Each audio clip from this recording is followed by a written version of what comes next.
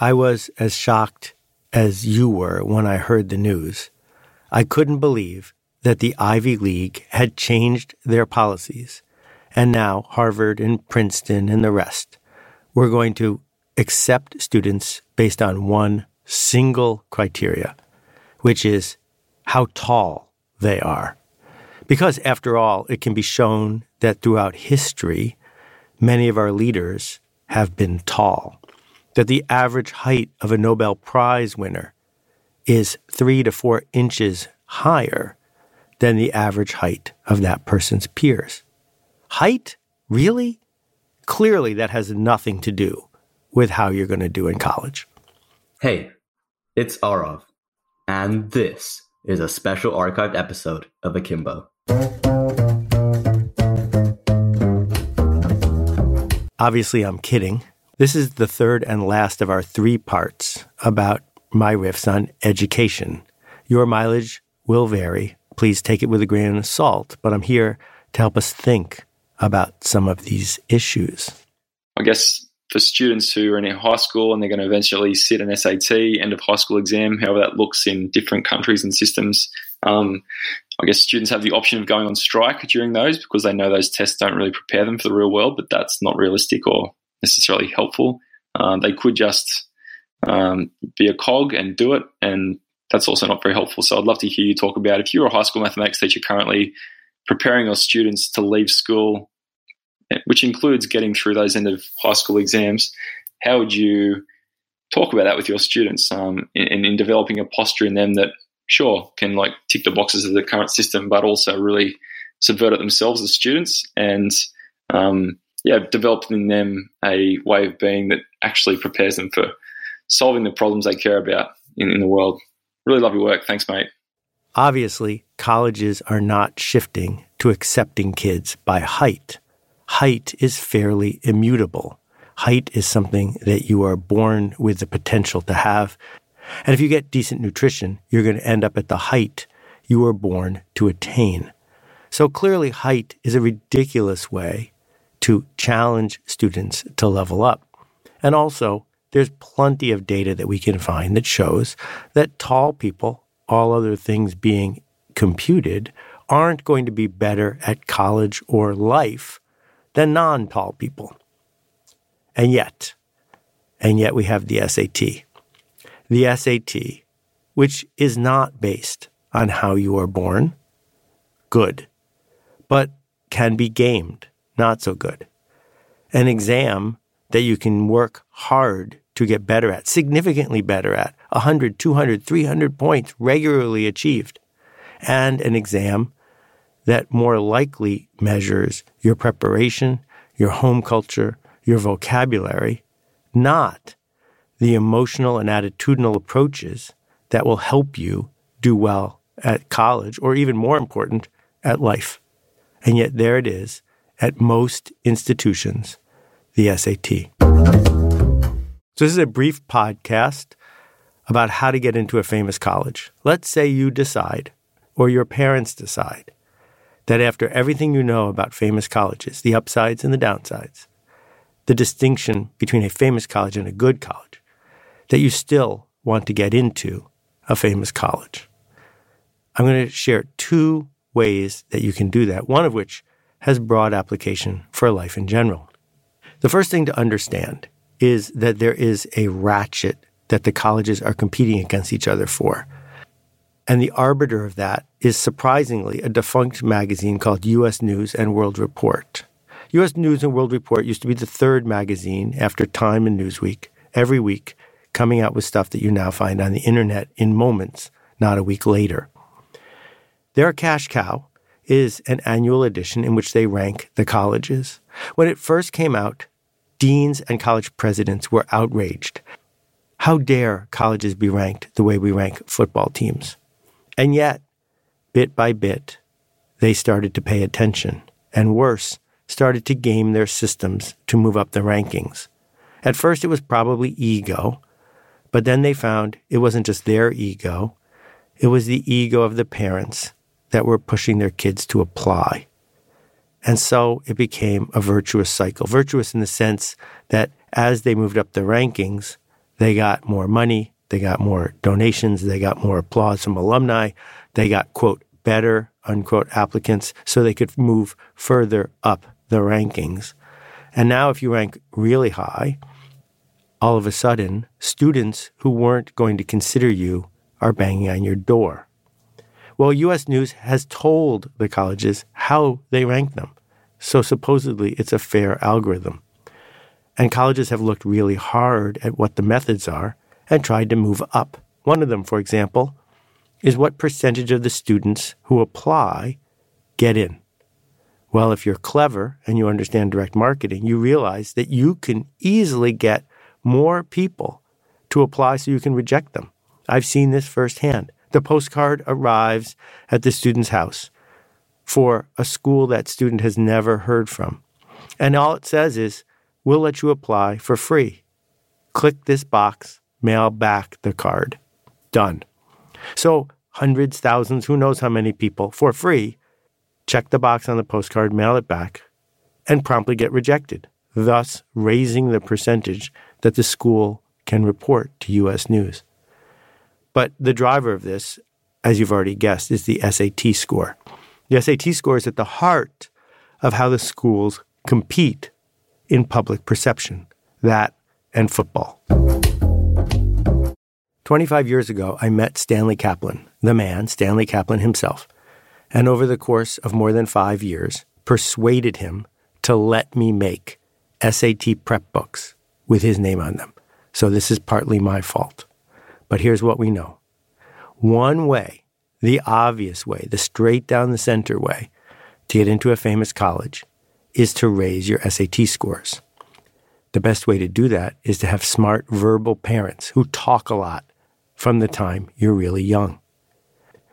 When you are surrounded by a family that expects you to do well on the SAT, when they are pushing you from an early age, when you are taking prep and more prep, when you're doing the work a little bit at a time, when you learn the 5,000 vocabulary words, a few at a time, drip by drip by drip, it has been shown again and again that your SAT scores go up.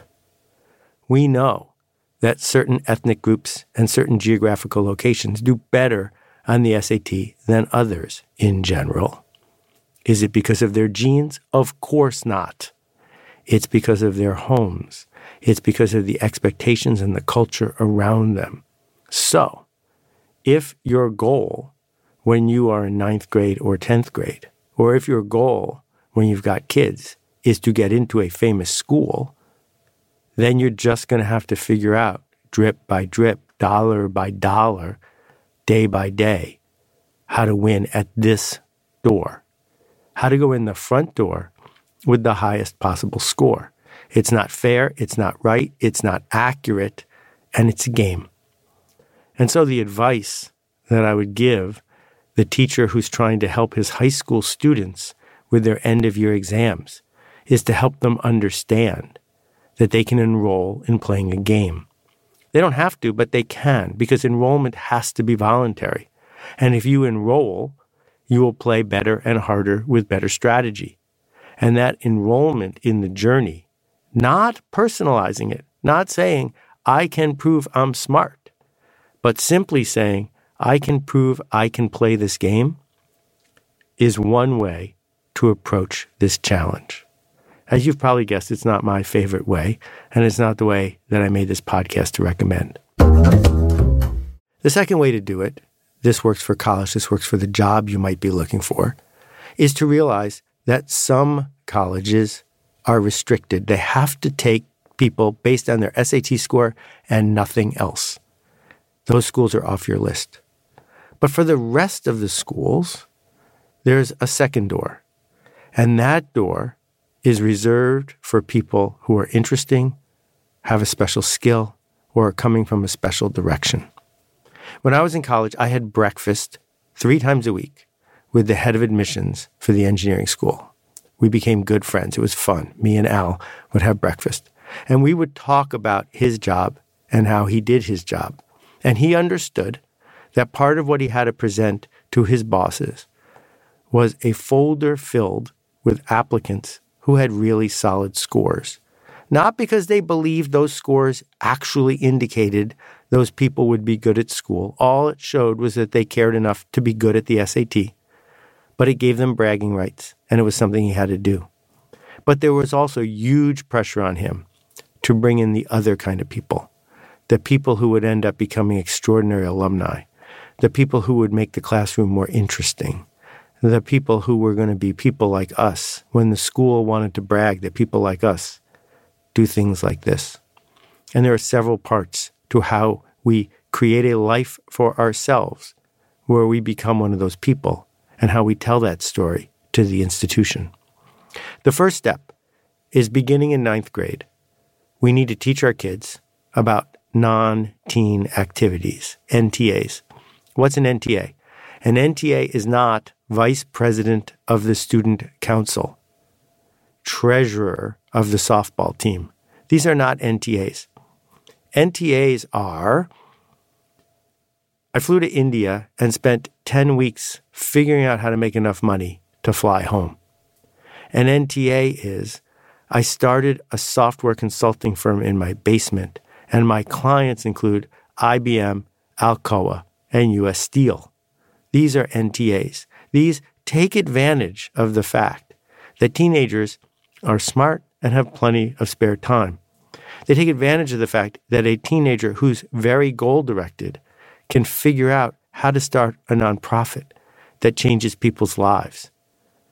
A teenager who's very generous can figure out how to connect with others, how to organize, how to make change happen. That if we can do these NTAs, whether we are doing them with the community or whether we are doing them simply with ideas, these NTAs demonstrate really clearly that you're the kind of self-directed person who can get something done if you care about it. One method that you can use, if you're more comfortable with ideas than with people, is figure out areas where you want to do research. I went to high school with a guy named Vince, and Vince figured out how to do science fair experiments that were at a whole other level. He decided his passion was going to be working with sunflower plants. And the magic of this is no one can stop you. You don't need a lot of money. Sure, you need to have enough resources so you don't have to work after school every single day. I get that. But for the teenager who's going to spend 2 or 3 hours a day on Instagram, the idea that you can grow sunflowers, inflict them with various pathogens, measure the outputs, which ones help them live and which one help them die, and then publish your results in a paper, there's nothing stopping you. This is the route that someone who is passionate about making change can take. Okay, so the second half of this process is to figure out how to let the university know that this is your path. Now, there's a version of this that I'm not a fan of because it can often involve brain damage, and there's a very long line out this door, and that is the version of being the star of the football team, figuring out how to be the best soccer player in your school. The problem with this is that the line is really long. Yes, it's true that as many as half the students at Harvard got in because they had a recommendation from one coach or another. And if you can get one, that's great. But the purpose of this rant is to point out that there are far more of these routes available than you might imagine. So here's the method. Find someone at the university that you choose. You cannot do this with a large number. You don't have time. Who may have an overlap with the work that you're interested in. So, for example, if you want to go to Tufts and you really like the idea of physics, find some professors in the physics department. And one thing we know about famous colleges is that the professors are supposed to spend most of their time doing research, writing books, publishing papers. So go find some of those books, find some of those papers. If you are truly interested in their work, the next step is easy. Correspond with the professor about that work. Go deep into the work. Try to understand what they are trying to teach. Try to take it apart bit by bit. Ask interesting questions. Keep the correspondence going only if it's not just useful for you, but because you're able to help the professor make connections. Have you read this paper? Have you seen this? You're capable of doing that when you're 16 or 17 years old. And then, after a month of these correspondences, it is quite likely that you can say to that professor, I'm thinking of coming to your university. Do you know anyone in the admissions office? Because, let's be fair, the number of people who have truly demonstrated the intellectual generosity that you just have, who have the chops to keep up an end of the conversation like that, is tiny. And when that professor forwards the email to the admissions person, what do you think is going to happen to your application? So it's not guaranteed to work, but neither is all that SAT nonsense. What we know is that the journey is worth it. It is worth it to become the kind of kid who organizes something in high school, who builds projects that might not work and does them without the normal club or sports organization helping you become a cog in the system. I hope you can see that this is all fitting together. It turns out when we ask what is school for, it's not that much of a leap to say it's to help kids become self-directed, generous individuals who easily do non-teen activities, who are able to navigate the adult world without being filled with fear, intent on following every single bureaucratic precept just because a superstition put it in their way. That what we get to do as parents is figure out how to create that environment so our kids eagerly become people like this. And as folks who are looking for a job, as folks who are trying to find an organization where they can make a difference, the same math is true. That when you show up and say, here's my resume, basically you've just shared your SAT score instead of with the admissions office, with the HR people. And the HR people are charged with filling the slots with the cheapest competent people they can find. On the other hand, if you build a body of work, if your body of work is irresistible, if it's generous, if it's remarkable, if your body of work actually changes things, they will call you. They will call you because there are some jobs where they need somebody who is the best JavaScript programmer in the world, where they need somebody who has broken the bounds of what can be done in typography, where they need somebody who has organized one effective nonprofit after another. We have so many degrees of freedom available to us, and too often we let the prevailing power structure of the culture say, nope, I have to do well on the SAT instead. So is there a guarantee you're going to get into a famous college? No, of course not. But what I would say is you might find the school that deserves you, the school that sees you for who you want to become, the school that is open and eager for you to go down that path, not because they have a really good football team or because they have some Nobel Prize winners or because they figured out how to game the U.S. News and World Report rankings, but because they're going to give you the freedom to become who you want to become and the support to get there. That if we talk to an adult who had a great college experience, it's super unlikely that they will talk about the hours they spent in the classroom.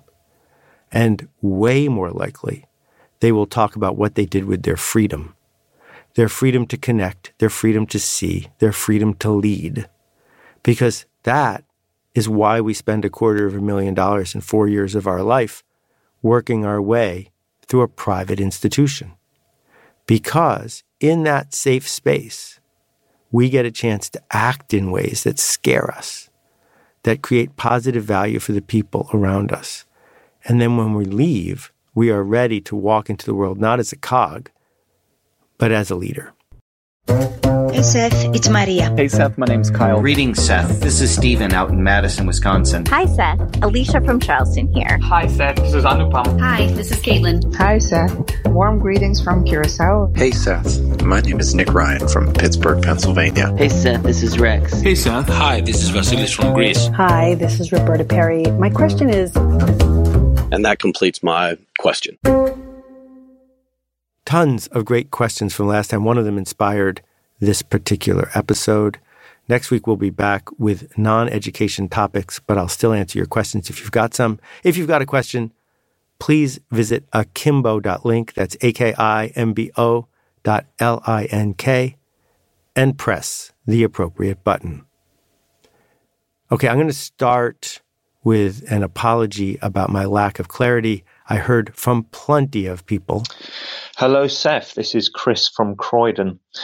In your last podcast, you said there's zero value in memorizing anything ever again, and I'm not really sure I agree with this. Hi, Seth. This is Fran in New York. I have a question about your episode on What's School For? Did you say that there is no need to memorize? Yes, I did not speak clearly on this. In fact, I was wrong. I am not conflating two things, but it is easy to conflate those two things. Learning something by heart and memorizing it. Learning it by heart is how you ride a bicycle. Learning it by heart is how you get great at the piano, where we are not sitting there and simply reading the instructions, but where we are able to act and move forward because of things we intuitively know. And so, yes, you have to memorize the score. And yes, there are plenty of things that having them at our fingertips instantly, knowing it by heart for the rest of our lives, is super beneficial. I did not mean to throw that under the bus. When I say there's no need to memorize, I mean there's no need to memorize so that you can do well on the test next week and then forget it. Because life is an open book test. And teaching kids to get good at open book tests is harder for the bureaucratic teacher. It's a much harder test to write. But that's how life actually works. So, yeah, I'm in favor of learning things by heart, just not crazy about memorizing. Hi, Seth. It's Donna from Newfoundland and Labrador in Eastern Canada. I want to thank you for your work, especially for making so much of it open and available to everyone. As a system leader in K-12 education, I use your work a lot when leading professional learning. And in fact, I've probably seen your Stop Stealing Dreams talk over 100 times because I try so often to engage parents and teachers and students in that very question, what is school for? But I'm rarely successful in getting people to talk about it. I bought This Is Marketing because I know that leadership in schools involves creating a compelling case for change. So my question for you is, how do you market your question? How do you create the conditions that draw people into the critical conversation about the purpose of school? What advice do you have to help system leaders in education, like me, engage others in that conversation that we so desperately need? Thanks for listening. In the last 30 years, what has happened to the quality of Texas high school football? If the high school football team in, say, Odessa, Texas, played the 1990 team or the 1980 team, what would be the final score? I'm just guessing here, but I think it would probably be 75-0.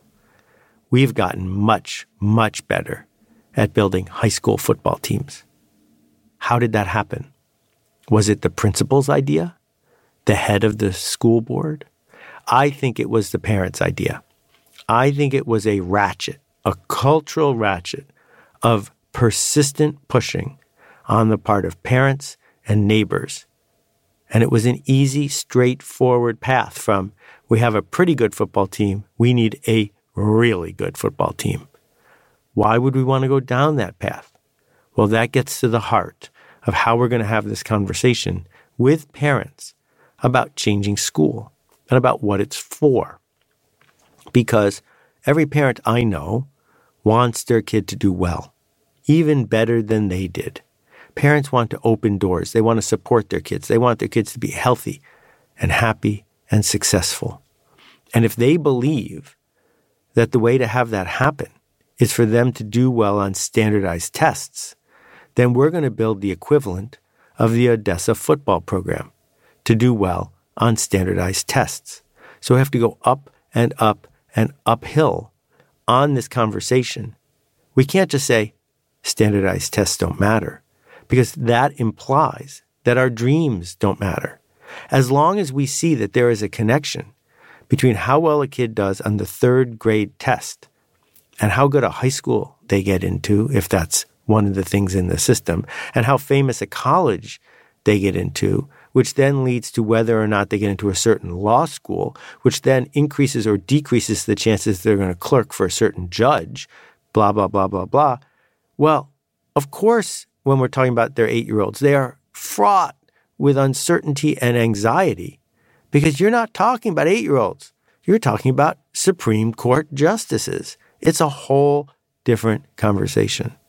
So I think what we're talking about here is, in the playground, when we're keeping score, what are we keeping score of?